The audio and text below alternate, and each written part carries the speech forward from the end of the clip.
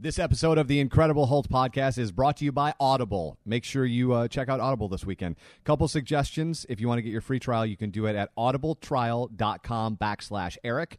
That's audibletrial.com/Eric. I would highly suggest Martin Lidstrom's new book called Small Data, or The Hard Thing About Hard Things. So there's two I'm reading right now.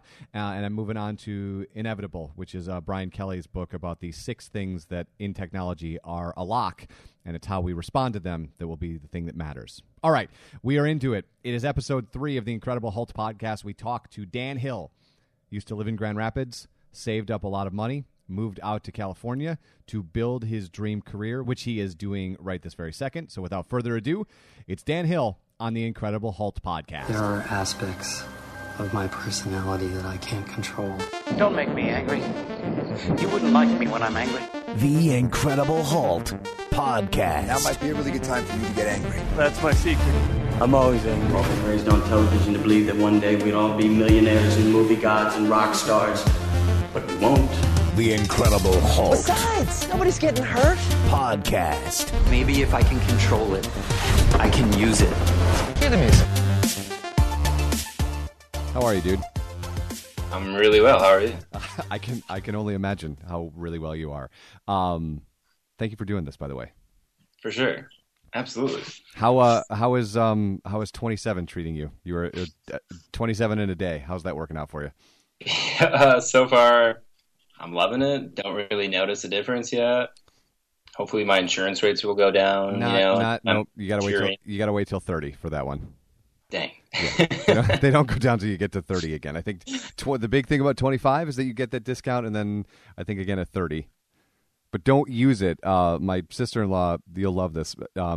She got a letter today from her insurance company that I will, at this point, remain nameless, that said, hey, it appears you've been a customer for 5 years, but you used the roadside assistance 3 times. We're going to have to review as to whether or not you're a worthwhile customer to have. Like the roadside assistance 3 times? That's what? All right. Okay, wow. Then. So are her rates going to go up? Well, I don't know how they could go up because they're already like $150 a month. So I'm like, hey, just send them a calculator that says 4 years times $150. I had 1 tire change and 2 crazy toes like that. I feel like you're in the green, insurance company. All right. So the reason we have you here and the reason that I've been doing these podcasts is I've of course been trying to go talk to interesting people where they are. Unfortunately, you are in a different time zone in a different state, so I couldn't actually go to where you are. So we're doing this via Skype. I thought you were going to say, unfortunately, you're not interesting enough to talk to. No. Unfortunately, I couldn't find anyone interesting, so we called you. So I apologize for not being able to see you face to face, but Skype will have to be the next best thing. But I wanted to get you on and talk to you for a little bit because I think it's important for people to hear your story because I think especially your generation, they hear a lot of this bullshit about don't go to school, become an entrepreneur, follow your passion, success will happen. And while you're doing the latter part of that, there's a fair amount of work that went into the former part of that allowed you to be where you are. And I'll let you kind of tell where you are and why you are where you are. But I wanted to kind of unpack the amount of work that went into doing that and most likely the amount of discipline that I think people miss out on when they're like, oh, I'm going to up and go to blah, blah, blah and follow my dream. 3 months later, I'm living in my parents' basement. Wasn't that awesome? Right? Oh, totally. I know that feeling. So, Dan Hill, walk me through how we got. First of all, tell everyone where you are right now. Okay. Should I be wearing headphones, by the way? Not if you can hear me. You can do whatever you want. Okay. I wasn't sure if it would be recording yourself as well. Nope, we're all good. Okay. Wow. That's a big question. Well, we've got an hour, so you got a lot of time to unpack it. So, perfect. So I guess it all started when I fell in love with music. Hearing Outkast for the first time early in my high school days. And I just started researching them and I bought their CDs and I realized, there's like 6 of them. And I'm like, wow, they're all different and they're all unique. This is incredible. And it basically spiraled into collecting records, listening to everything. It was basically an obsession. Like my parents were upset that I would cash all my checks and just go buy albums. They're like, what are you doing? CDs have no value. Like what? I mean, not no value, but like save your money, be smart about it. Right. And yeah, I mean, I wouldn't call it extreme, but collecting is a little strange. It's an obsessive behavior. Do you still have the CDs? Oh yeah. They're at my parents' house in my old bedroom. I can't carry 1,000 CDs around with me if I travel, so it's a little bit difficult to be nomadic with a collection that size. I'm correct. imagining. Right. Okay, so you fall in love, but that's still, I mean, not to fast forward the story a little bit, but you're not in Atlanta. Correct. I wanted to move when I was 18 years old to Los Angeles or New York or Atlanta and be a part of the music scene. I didn't know what that meant. I didn't know what I could do. I didn't know my own skills. I just knew I was a fan. But then I thought long and hard about it, and I said, I can't move without a degree or money. Those two things are essential. At least the last one is certainly definitely money.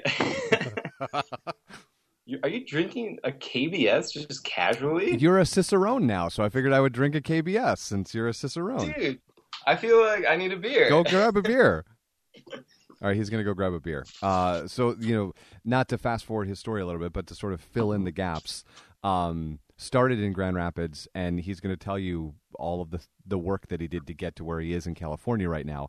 But like I said in the intro, I just think it's really important to hear the stories of people and the work that goes in to filling in the gaps between, and I've used this analogy on Everything is Marketing. I've used this analogy on Way of the Warrior, and I'll use it again here on The Incredible Hulk, is the South Park underwear gnomes, right? Like you hear this thing, go follow your passion, profits. And there's a giant chasm in the middle that I think this story can start to fill in because there's a lot of work that you need to do in order to get to being paid to follow your quote unquote passion. Would you agree with that, Dan? What are you pouring, first of all? I'm pouring arguably the original pale ale from the Bass, the Mighty Bass Ale. I was going to pour Pliny the Elder from Russian River, one of the greatest IPAs of all time, but it's not. No, I can't do that. Are we not worthy of that? No, I only have 2 bottles, and I'm trying to save them for a rainy day. And it doesn't rain in Southern California, so I might be holding on those for a while. So that's all good. So where in Southern California are you, so people can kind of get some context? I'm in Los Angeles. I'm in Valley Village, like a street over from Studio City. It's a little bit more well-known, Studio City. It's about 15 minutes from Hollywood, all the action, but far enough away where you're not exactly in the chaos. Traffic is still bad regardless. Like, don't drive between 3 and 7. Like, that's so real. Because when we had lunch the day before you left, and you're like, yeah, they keep telling me this thing about not driving between 3 and 7, but I don't think they know what they're talking about. Apparently, they know what they're talking about. Like, I was born and raised in Grand Rapids for 26 years. Like, we think 131 is bad, and like, yeah, Memorial Day, 4th of July, sure, 131 is awful, but LA is like that every single day. Yeah, it's the worst ever, actually. I was driving home the other night from Prince's birthday party. They played Purple Rain on the big screen. It was incredible. They had a Prince cover band. It was spot on. And driving home around like 10:30 at night, I realized there was no traffic at all, like after 9 or 10 o'clock. So I just drove through LA for about an hour by myself, listening to Prince's greatest hits, because you get to see the city. You can't see it when there's traffic everywhere because you just want to rush home and like unwind. But when there's no cars, the city is beautiful. There's so much going on. It's so vast. There's so many historical buildings and structures that it really makes you appreciate it. You can't appreciate anything when you're in 3 hours of traffic. No, you cannot appreciate anything. Quick aside though, since you went to the birthday party in LA, there was one. Well, there's lots of them, but there was one in Chicago, and I just wanted to ask you. How many songs before they played Pussy Control? Because in Chicago it was one. They played an opening number and then straight to Pussy Control. I got there a little late. I only saw like 4 songs. I don't think any of those are Pussy Control. I just thought, as two guys who love music and the art of programming, I don't know that would be song 2 at my Prince birthday party. I mean, you got to warm it up a little bit. Right, you got to kind of like warm into that. Like, that's like the Tinder of rock sets. Like, we're just going straight for the action. Sex in the summer. Like, just starting it off right away. Right. Like, okay. Okay, so you're in Grand Rapids, you're 18, you're quickly becoming addicted to not only the art of music, but the art of collecting music. And then you turned 27 yesterday, and you've been in LA for a month. So speed up and fill in the gaps. It was an 8-year gap of action. So yeah, I randomly, it was so random. I can't even describe how random this was. I ran into a sales guy at one of my jobs, and he was asking me about the radio station. It was Ron Clement. And he was like, what's going on? Like, what do you listen to? And I'm like, Sirius Radio or whatever it was. He's like, oh, what do you normally listen to? I'm like, I don't know, rap, hip-hop, sure. He's like, oh, do you like 104.5? And I was like, yeah, I guess so, sure. Okay. They played some good songs, whatever. And he's like, you should intern for him. And I'm like, who are you? I didn't ask you if I wanted to intern. Like, I have no idea who you are. And he gave me his card, and he's like, hey, reach out to us. Like, we're always looking for interns or whatever. And so I went home, and I'm like, that was the most random conversation I've ever had. This dude doesn't know me, and he asked me to intern. Or, like, who does that? I don't know. But he did. And I got to thinking, I was like, well, why not apply? And so I applied, and long story short, I got hired 6 months later after working 5 days a week, 5 a.m. to 10 a.m. for free, for movie tickets, for college credit, for concert tickets, and then learning that I loved programming, that I loved editing audio, that I was decent at talking when I wanted to between songs. And yeah, I learned a lot, and it was fun. And then you hired me 6 months after that internship, January 1st, I believe. And I doubt it was New Year's Day. Just saying. Well, that's like I started like the first week of January. It was probably the 3rd. You're right. I doubt I was that excited to hire you that I was like, oh, it's okay that it's a holiday. Let's hire him anyway.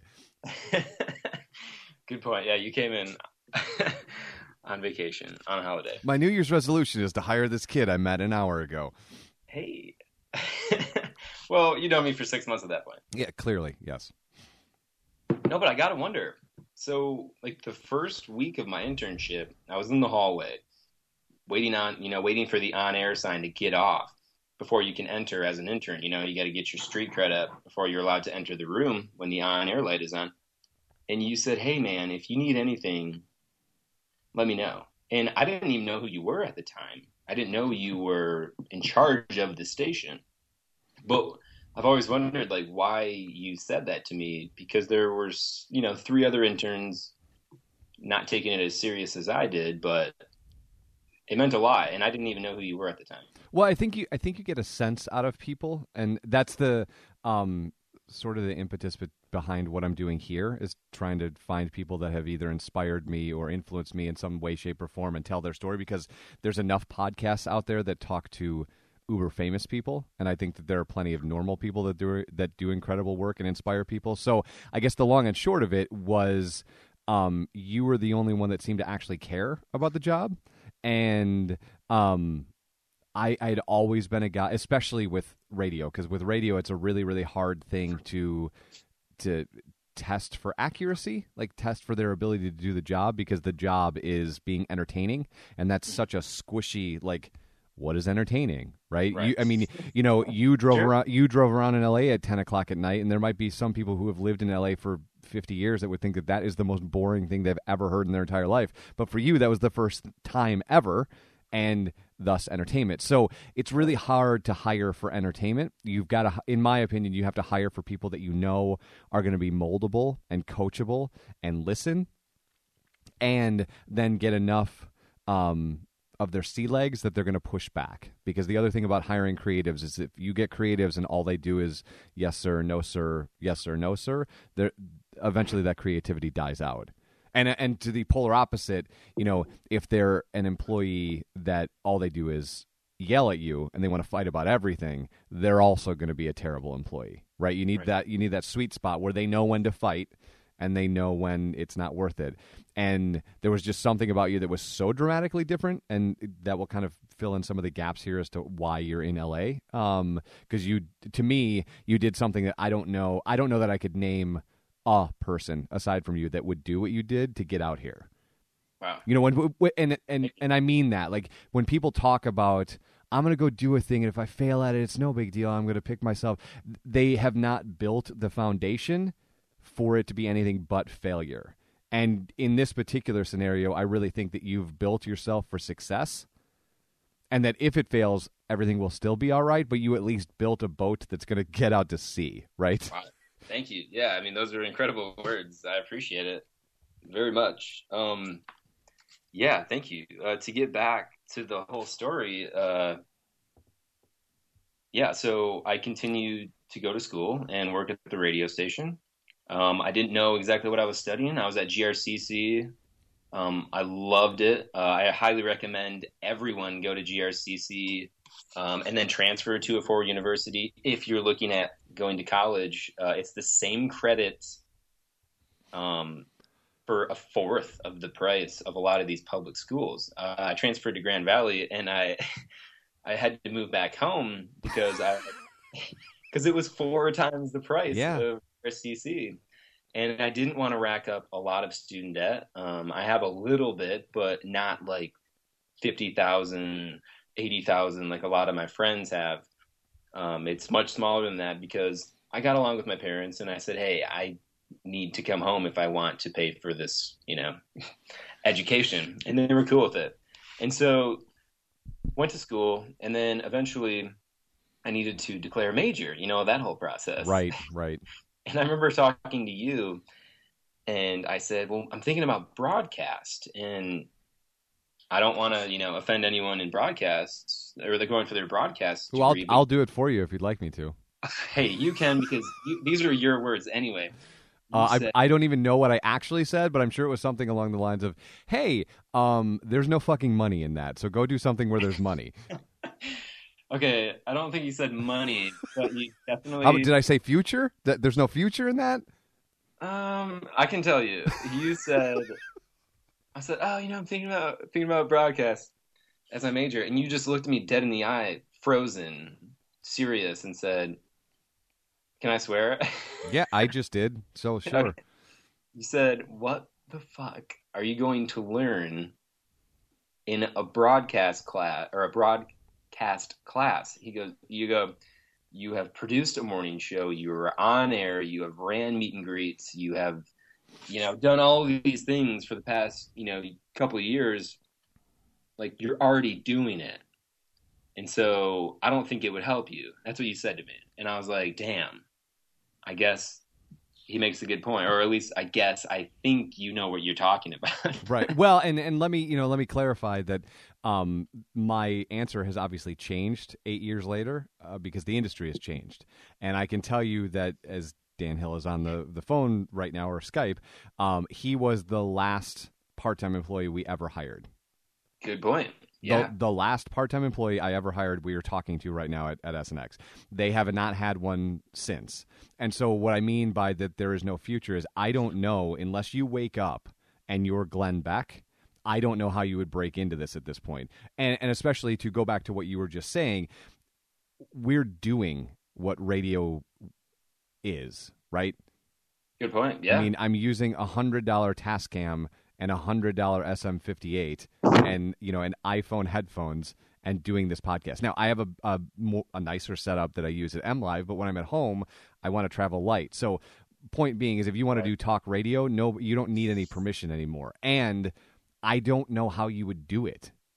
I just don't know how you would do it now. I would not be able to tell you you've learned everything because we would have never even met if this was 2015. All of these are so true. It's crazy. Yeah, and you look at radio now, and it's so different than it was, and it's becoming more syndicated, and yeah, I mean, people can lose their jobs. Like, that's one of the first things I learned as an intern in that 6 months of internship. I had never in my entire life seen such a high turnover, not only talent, but salespeople or executives or admin. In that 6 months, I couldn't even I lost count of how many people changed jobs. And that's what I learned too, is like, don't ever make fun of the competition, because you might be working there in 3 months across the street. Like, don't. And yeah, that's one of the reasons why I started looking at other ventures as well. But that's sort of skipping around. So long story short, I declared business as my major because I've always been attracted to, you know, the functionality of how people work together.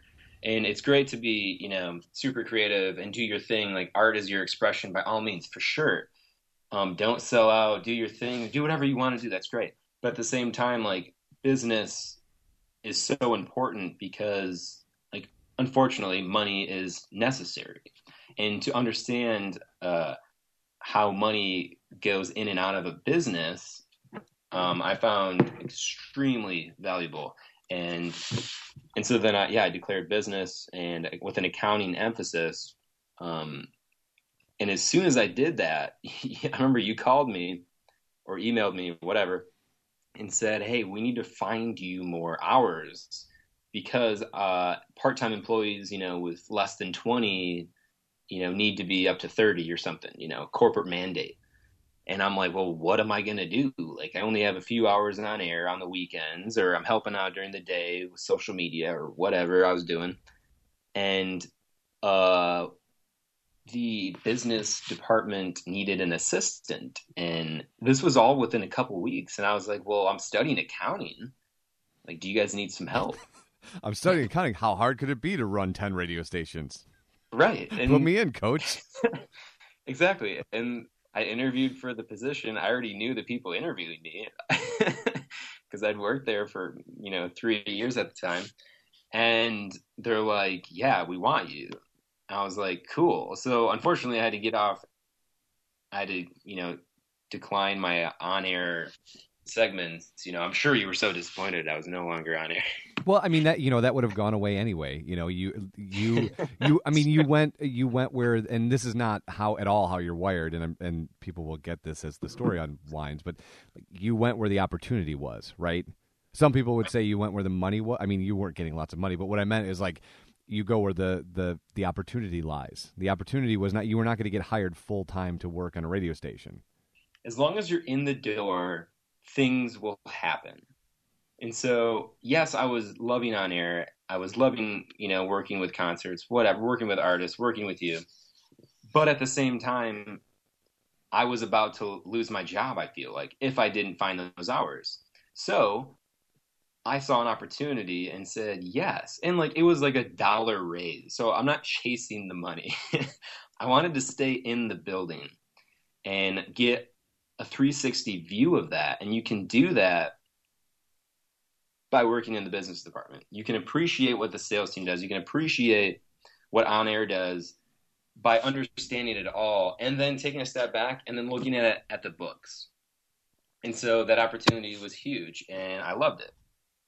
It was different, but I was still around music. I was still around radio. I was, a floor above it, and I could easily go see you in the studio and talk or grab lunch.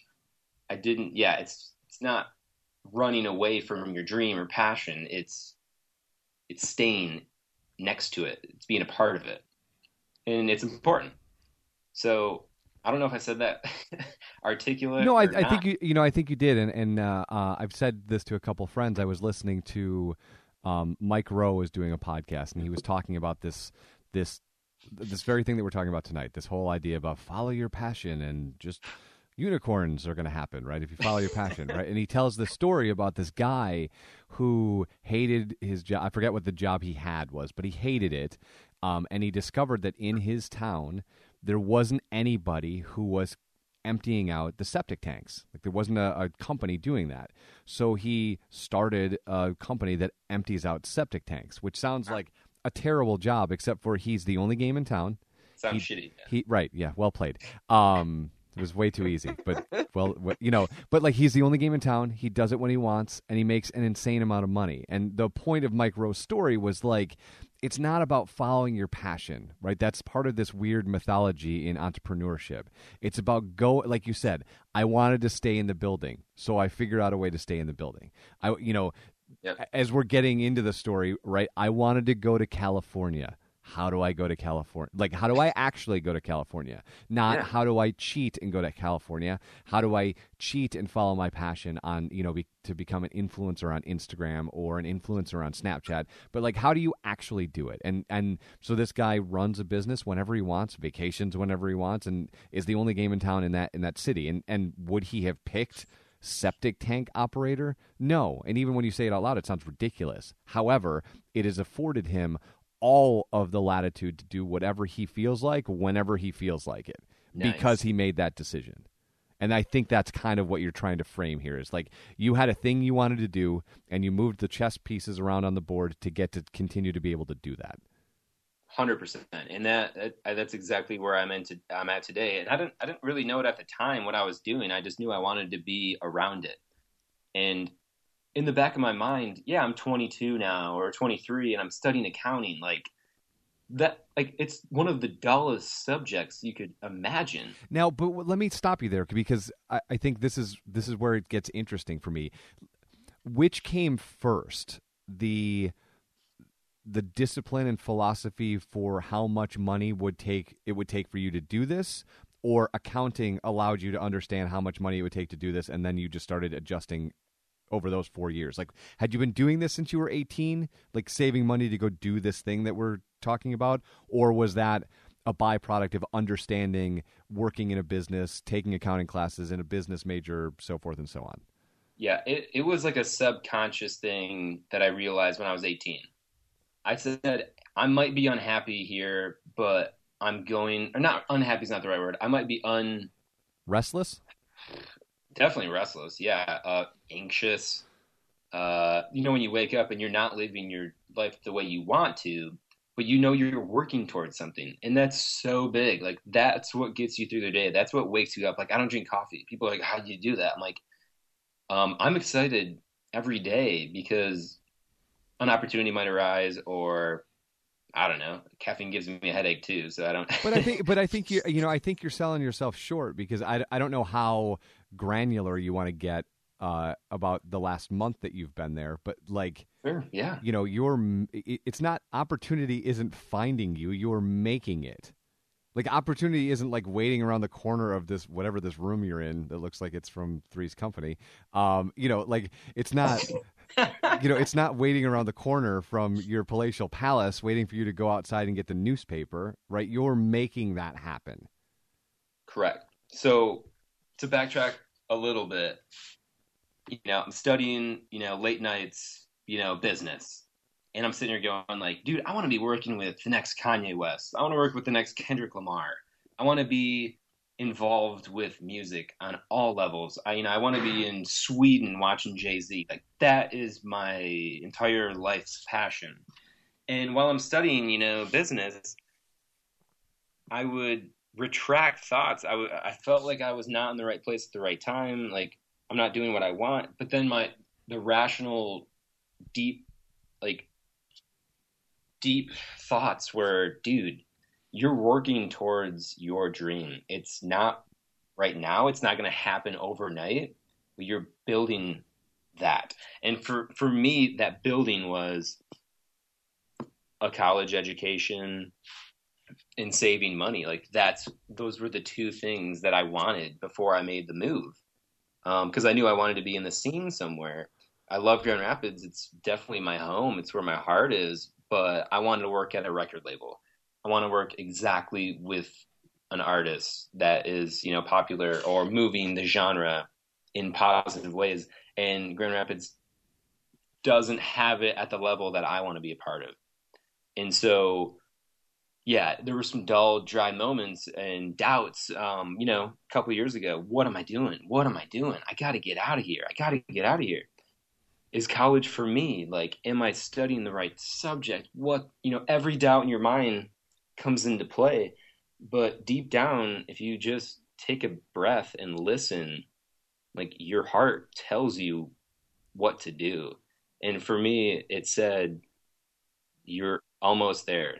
Just stay focused, get that degree, and then you can go. Then I promise you, you can go. But right now, you got to sit here and you got to read this book and you got to focus and, do that problem again so you don't look like a dumbass on that test, And so you make yourself accountable. Where does that come from? Oh, yeah. Whew, that's a good question. Because I only asked that question because I know your family and they're not all like that. I mean, everyone has black sheep. Everyone. No, that's not what I mean. They're just not wired like to be able to do that that self-talk, right? Where most people think that guys like you and I that do a lot of self-talk are crazy, but that self-talk to be like, okay, I got to sit here. I got to do this problem. This thing isn't happening today. But these microtransactions that I'm making with myself or with the environment around me are getting me closer to that. Like, who in your family operates like that? My brother is wildly independent. He's one of the most focused people I've ever met. Did 6 years Army. He's so intelligent. He really has a focus about him. And I remember we were having a drink. He went to Michigan State. We had a drink when I was 21. I went and visited him, and we sat at the bar. It was during the summer, so like no one was there, and we talked. He actually taught me how to sip bourbon at that time. I remember this. I remember this story actually. Yes. Because the funny part of the story is that then you taught me how to sip bourbon. It's just a slow process. It is a microtransaction with yourself to understand how you like bourbon. And now that's changed to beer, but that's another story. But we just talked, and it was so important because he, just served in Afghanistan a couple times, and he was focused on his degree at Michigan State, and I was unfocused, back at GRCC, and he's like, dude, you gotta pick something, you gotta focus, you gotta get this degree. Like, it's so important nowadays. And we ended up talking about business. He's like, just find something you're decent at and like go for it. Like, just focus, get some good grades, and like it'll pay off. And like it was just like the most simple, passive conversation. But it, coming from my brother's the oldest of four, I'm the youngest of four, and he's my only brother. He just spoke so gentle and caring, and just told me to focus on something, anything. And I knew exactly what I meant when he said that. What he meant when he said that. And for me to translate it, it was music and business. At that moment, like, I went back home, the next day, and I knew exactly, it sounds a little hypocritical because, earlier in the story, I didn't know what I wanted to do, but like this conversation was a part of that, where I declared my major at Grand Valley. It was all like part of the process of not doubting yourself and focusing on whatever it is that you want to do. And so that was the conversation that led me to realize I could add value to music with a business degree. So now, fast forward, I ran my uncle's bar for a couple of years to help pay for school. And about 2 months ago, I graduated like a year ago, by the way, for people to know the timeline, I guess. Right. So I graduated like a year ago. I took a couple more classes to be eligible to sit for the CPA exam. You need 150 credit hours, which is pretty much, another degree on top of your bachelor. A lot of people get their master's. to sit for that, but I was so close that I just took a couple extra classes a few months ago, last winter. And so I got my degree, got those extra classes. Now I can sit for the CPA exam, now got opportunities, to work here or there, whatever. But in the back of my mind, I'm like, I'm not living my dream yet. Like, what's going on? Well, I got drunk one night with a couple of my friends in East Town, whatever, the usual. Not drunk, I was buzzed, Yeah, I got home with a, Uber, and I was on Facebook, and I saw my friend James, one of my dear friend James, who's lived in Los Angeles for 6 years. I visited him a couple times, and he said, hey, we're looking for a roommate, May 1st or whatever. And I was like, oh, that's funny. And then I ended up calling one of my other best friends, Ashley, who used to work at SNX. She was an intern for us. And now she's in Sacramento. I called her and I was like, just catching up, whatever. You quickly realize, when you bartend and work nights, that your only friends that are awake are on the West Coast. Right. Because it's 3-hour difference. Right. So I called her and, talking, and I said, hey, James is looking for a roommate. Like, isn't that funny? Blah, blah, blah, whatever. And she goes, you better call him now. And I was like, Tiny, like, I'm saving money. I'm doing this. Like, come on. And she's like, no. You need to move. Like, you were one of the people that inspired me to move. And that was like 3 years ago. Like, you got your degree. I know you have money saved up. What is your problem? And I'm like, wow. Like, the student taught the master or whatever. I can say that because I was her boss at one point. Right. As like, in charge of interns. So as silly as that sounds, like, I had that aha moment of, wow, I am not listening to myself. I am not the focused boy that or man, now that I'm 26 at the time. Right. And that I told myself I was. She's right. Like, what am I doing? I love my job. I love my people. I'm staying at my brother's house, amazing house. Like, I was so comfortable, but it wasn't what I wanted to be doing. And there was like a moment of emptiness. And I know it sounds awful because you're surrounded by loved ones. You're doing well. You're doing things, but you're not fulfilling your passion. I wasn't fulfilling, like, I wasn't taking that next step to continue my dream manifestation. And it took that silly phone call to put it in perspective. She was absolutely right. I had no good reason or excuse for her at that moment. And that's when I realized I need to call James now. Like, I'm doing this. And so what day is this?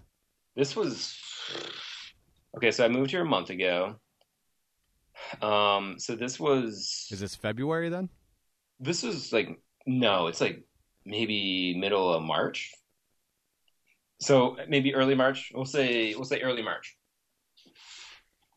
And I called him, a couple minutes later. And I said, hey, James, I saw on Facebook you're looking for a roommate. And he said, yeah. And I said, tell me about it. And he went through the details, and I'm like, wow, I need to do this. And he said, are you serious? And I'm like, yes. I go, I'm going to talk to some people, and we're going to make this happen. And he's like, wow, keep me posted. Love you, bye, whatever. And so I woke up the next day, and I'm like, whoa, I'm sober now, and I basically promised my friend that and myself that I'm moving in like a couple months. And I mean, it wasn't official. It was an idea. I talked about. But what do you think? I mean, aside from the fact that being drunk lowered your inhibitions to make, what I'm guessing is going to be the right call for you at this point. Like, what was the fear that was keeping you from doing that you couldn't do in the harsh daylight of sobriety? Oh, it was, I don't know if it had anything to do with booze. I mean, I like beer for sure. No, But, that's not, that you're missing the point. Like at that particular moment, you were buzzed, so you made a decision. Then you woke up and went, "Oh, whoa! I just did that thing that I was scared to do. Why did I do that?"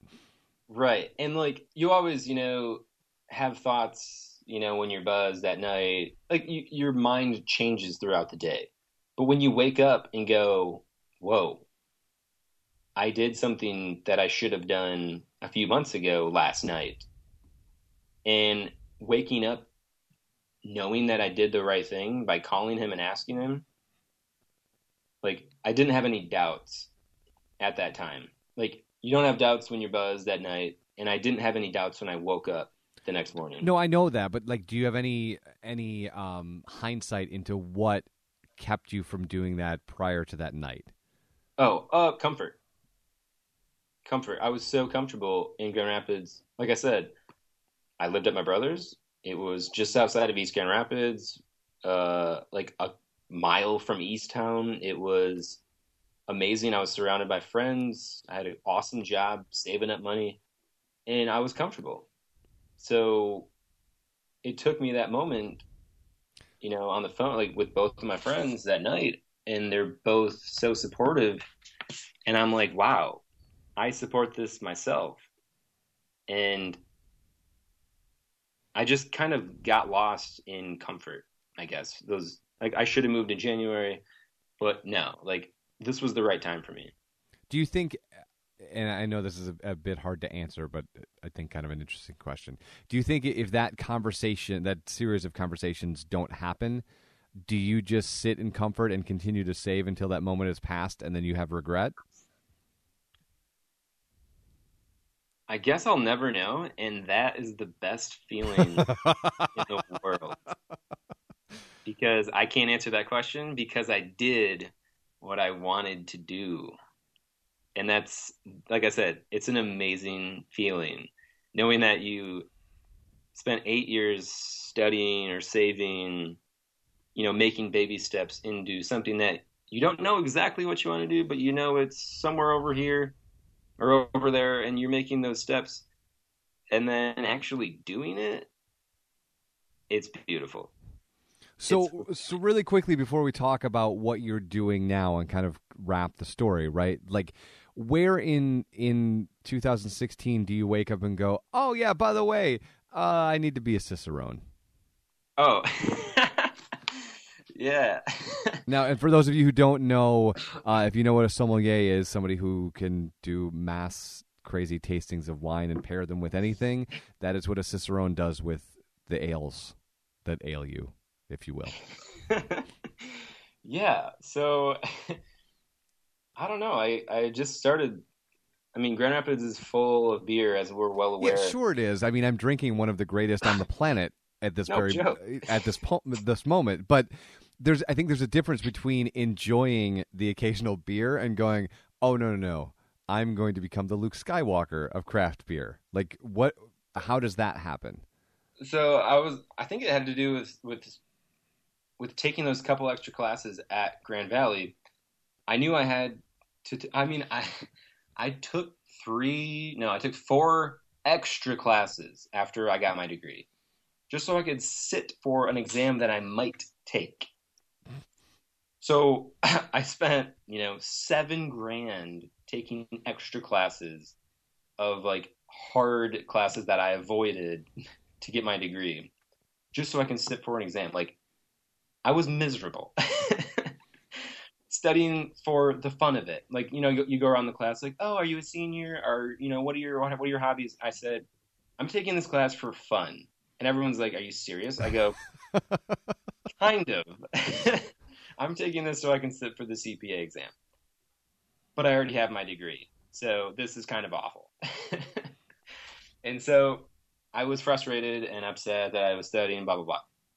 And I wouldn't say I was drinking a lot, but I was, you mitigate something awful with something enjoyable, whether it's hobby, running or biking. And for me, like, I do love running and biking, but I also really love having a beer with my friends at Founders or Brewery Lafont or, the other 19 breweries in the greater Grand Rapids area. And I said, you know what? If I'm going to be here for another year studying random classes that I don't technically need, I'm going to study something fun as well, something that I am passionate about and that I enjoy. And that was beer. I found out about the Cicerone program, and I just fell in love with the idea of studying beer on an academic level. And so I took study methods that I had in college, and I said, I think I can apply those same things to beer. And I passed my exam in Nashville like 3 or 4 weeks ago. So what is the exam? Walk through, people, I think people kind of have this mysticism around sommeliers, right? Some random guy or girl wanders up to your table and goes, "What are you having this evening?" And you go, "I am having the Dover Sole." And they go, "Oh, you should try that," right? And then for some reason it works perfectly. The inquisitive one in me wonders how much of that is true and how much of that is the experience of some random human being walking up and going, "What are you drinking or eating? You should try this thing." So, when we port that over to beer, which I think it would be foolhardy to say one is harder than the other, because I think they both have complexities that normal human beings don't understand. But between beer and wine? Yes, the earthy tones of a Merlot versus the sweet or sour notes of, all the ways that you guys would describe the things that you consume. What's an exam for a Cicerone like? Oh, okay. So there's 4 levels of it, just like the Court of Sommeliers.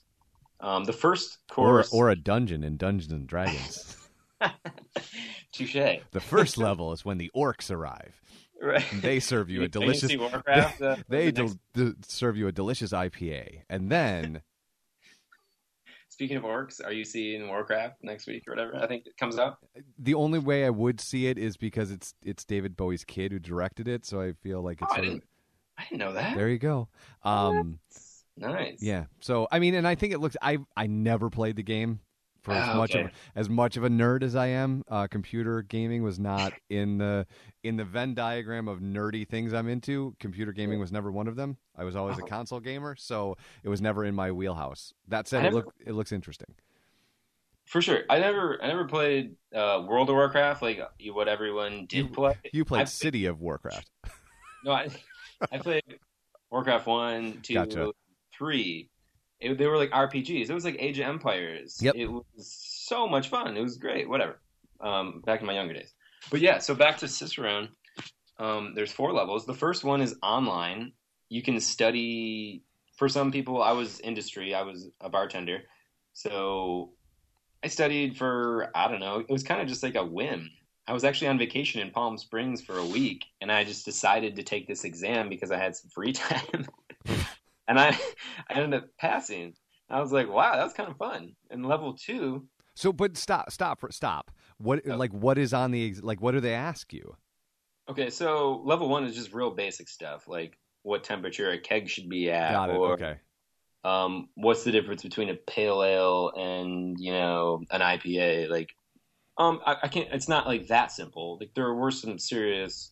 I had to think, But it was online. But would you say being in industry, you probably would get a 70 if they were grading on a grade like that as opposed to pass fail?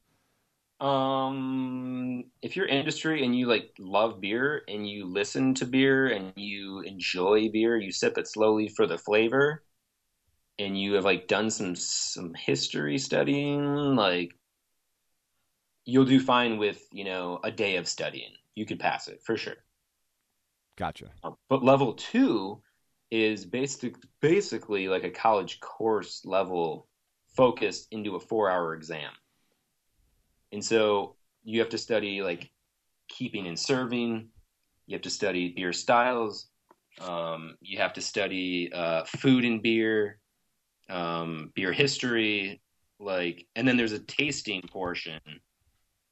And it was a 4-hour exam on name a commercial example of a black IPA. And so that's the one you take in Nashville? That's the one I took in Nashville. They do 4 or 5 a month, I think, in random cities. And there was one in Nashville, and I was like, that's only 8 or 9 hours away. I'm gonna go there. And so I went there and took the exam, and I walked out of it upset because I messed up on one of the essays. I doubted myself. I had it right, and I rewrote it with the wrong answers, like a whole page of material. And I was really upset. And I was like, this is going to be close. And so, like, I barely passed, like, the theory part. And then on the tasting part, I got a 98%. And, like, wow. I talked to Chris Cohen from San Francisco. He wrote, like, the study guide for it. And he said, I've never heard of someone getting a 98% on tasting. I was like, word? Like, that's dope. Like, thanks, man. But Founders, I can't tell you exactly what was on the exam, but there was a Founders beer. Because you signed a non-compete or because you don't remember? Oh, no, I remember verbatim. Oh, okay. I don't think you're allowed to exactly talk about what was on it. So it's like a beer fight club. Kind of, I guess. Okay. But yeah, so there was a Founders beer on the exam. And I wrote, if I don't get this right, I'm going to be really upset with myself. And it was probably like an unprofessional like response, but I answered it correctly. And then I did a little side note and said, I'm born and raised in Grand Rapids. I've spent so many nights and days at Founders.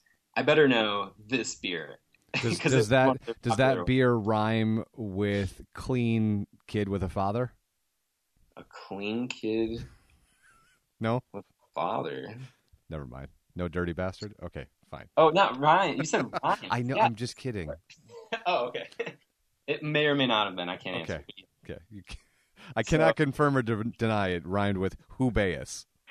Yeah, so, okay. And it was also the Cicerone certification helped me move to Los Angeles because I came out here without a job. So, like, getting back to why I'm out here. I came out here without a job. But you came out here with gold bullion, though. With what? With gold bullion. Like, it's like you were going out west to go on the Great Gold War. Like, you had money is what I mean. Like, you didn't come out here with, like, you're not a Guns N' Roses song. Like, he came out with a suitcase in his hand and a dream on his brain, and he was just going to make it happen. He's going to bite down on his mouthpiece, and he was just going to make it happen. I admire people that do that. Yeah, because it doesn't happen. That's why it's easy to admire them. They're Guns N' Roses songs. They're not real things. Hey, and like, I know a couple people that, like, you know, they did that, and they fall on their ass instantly, and then don't have the cushion. They don't have the foundation for stability. And that's what I've been doing for 8 years. You know, I got my degree, saved up money. I got my Cicerone just because maybe I could come out here and not find a job at a record label, but I know I can get a job bartending. So what are you doing right now? Right now, I am networking. I am talking to people. I'm putting myself in the same room as people and picking their brains. I'm telling them about myself. Hey, I like business and I love music. I think I would add value in these ways. But I don't have a job right now for 1 month, and it's been like the best month ever, by the way. But this feels like that's intentional, though. Like, you're not trying to fill your time by having a job. You're trying to do this network thing first and then go get a job at the Viper Room, right, or whatever. That'd be cool, yeah. Right, well, I'm sure it would be. Yeah, and so I could easily get a 9 to 5, I think, or I could easily get, you know, a 5 to close bartending, but I want to be involved in the music scene. I want to pick the right job for me. I don't want a certain style job. Like, I want something that I love. And I feel like if I'm in the building at a place that I love and I'm scoping out what people are doing, then I'll be happy. I don't want to do that right now at just any old place at a CPA firm or, you know, down the road doing payroll for some company. Like, I don't want to do that. I want to do CPA work for Capitol Records, for Universal Music Group, for anyone that will let me in those doors. That's who I want to work for, as long as I'm around the music. So I'm working towards that. And and that means messaging people, following up, having meetings, going to parties. So talking. And I knew going into this that this story doesn't quite have an ending yet, but that's kind of what I liked about it, because I want to wrap it up like this. So you've moved out there, you've been out there for a month, and you're networking with people. I think of the two ways that people falter in this passion project, where they're going to quit their job and they're going to move to blah blah blah and do bliggity blah, that they lack the funds to do what you're doing and take a whole month to just kind of do the Zig Ziglar, right? Go someplace and live there, right? He used to say move to a place and live there, meaning move to a city and then understand everything about said city so that you understand how to move around it, you know who to talk to, you can do high-level marketing when you understand how a city moves and breathes and undulates in that sort of way. And then the other thing that I think they mess up on is their inability to have an elevator pitch and their inability to even get in those rooms. So talk to me about how that's been going and how you've been making those connections, because you came out there and you knew your roommate. Right. And so I knew the roommate, I knew the area because I'd been here 2 years ago. And okay, so discipline allowed me to do this. Right. Like, that's the lesson here. I promised myself 8 years ago, built all that stuff we talked about. And in the meantime, I was meeting people, I was talking to people. And now that I'm out here, those people know people. Like, you gave me one of my biggest contacts out here, and I met her. And then while I was talking to her, 4 other people came in the room and wanted to meet me and talk. And all of a sudden, I'm in the room with 5 people who are head of their departments, who are in the industry that I want to be in. And it was bliss. I'm sitting here listening to people talk. I got a couple of free albums out of it. And, just talking. I collect vinyl, whatever. I'm a hipster. And they're like, oh, my God, I got a couple, new albums that haven't even been released yet. And he handed me one. And I'm like, what? Like, I'm in the right building. I'm having the right conversations. He gave me his card. One girl asked, oh, do you have a card? I want to pick your brain more. And she's like, I don't, but here's my cell phone number. And so it's putting yourself in that position and then not taking advantage of it, but learning, like expand your mind, be interesting, ask the right questions, like find the answers that you want to know. Hey, I want to know how I can get a job here, not I need a job here. Like, no, like it comes off differently when you say, how did you get in here? Tell me your story so I can pick and choose from your story, and maybe it can relate to my story to do what you're doing. And so like that happened. I was at a barbecue the other night with a friend of mine who moved out there from Grand Rapids, Josh. You know Josh Sycamore? Of course I do. He's doing huge things out here with his camera. He was another guy, though, that knew that this city was too small for him, and he needed to take a shot and go do.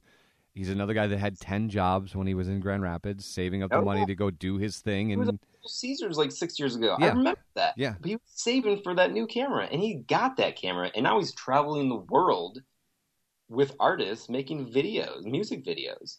Like, that is amazing. And so we're grilling at his place, and I'm sitting here. He's like, oh, there's like 3 of his boys there. He's like, oh, my man Dan here knows a lot about hip hop. And I was like, come on, man. I mean, like, whatever. He's like, no, you do. And we started talking, and these dudes were like, word, you know your stuff. I was like, well, yeah, that was in this song or whatever. He said it himself. Like, I listened to the lyrics, whatever. And next thing I know, I'm asking these dudes questions, and he said, oh, yeah, I produced this song on Jay-Z's Black album. I'm like, what? Excuse me, who are you? And he's like, oh, I'm this dude. And I'm like, what? And then he's like, oh, yeah, he was this dude's manager. I was like, wait, you did what? You were in the room with Leor Cohen or Jay-Z and with, Lupe Fiasco? And they're like, yeah. And I'm like, wow, do I have some questions? So I'm like, tell me what happened here, what happened there? And next thing I know, at the end of the night, these dudes are like, you're cool as hell, man. Like, here's our phone number. If you're looking for a job here, like, let me know. And I'm like, word, like, thank you. This is incredible. But it just comes from that passion. It comes from reading the liner notes of those, those records that I bought. It comes to actually listening to the beat or the actual words. And those conversations were real. I was having them. And then I was at Amoeba the other day, and Corinne Bailey Rae was right there. And I got to meet her, talk to her. Like, I love your music. You know, just little things like that. I shook Peanut Butter Wolf's hand like 2 weeks ago. He's one of the reasons I'm out here. He's a white dude who loves hip hop. I'm like, I can identify with that feeling. And he is doing huge things. And I said, man, I would love to work for you. I'm just saying. And he's like, word, not really looking for anything, but yeah. And I asked him a couple questions.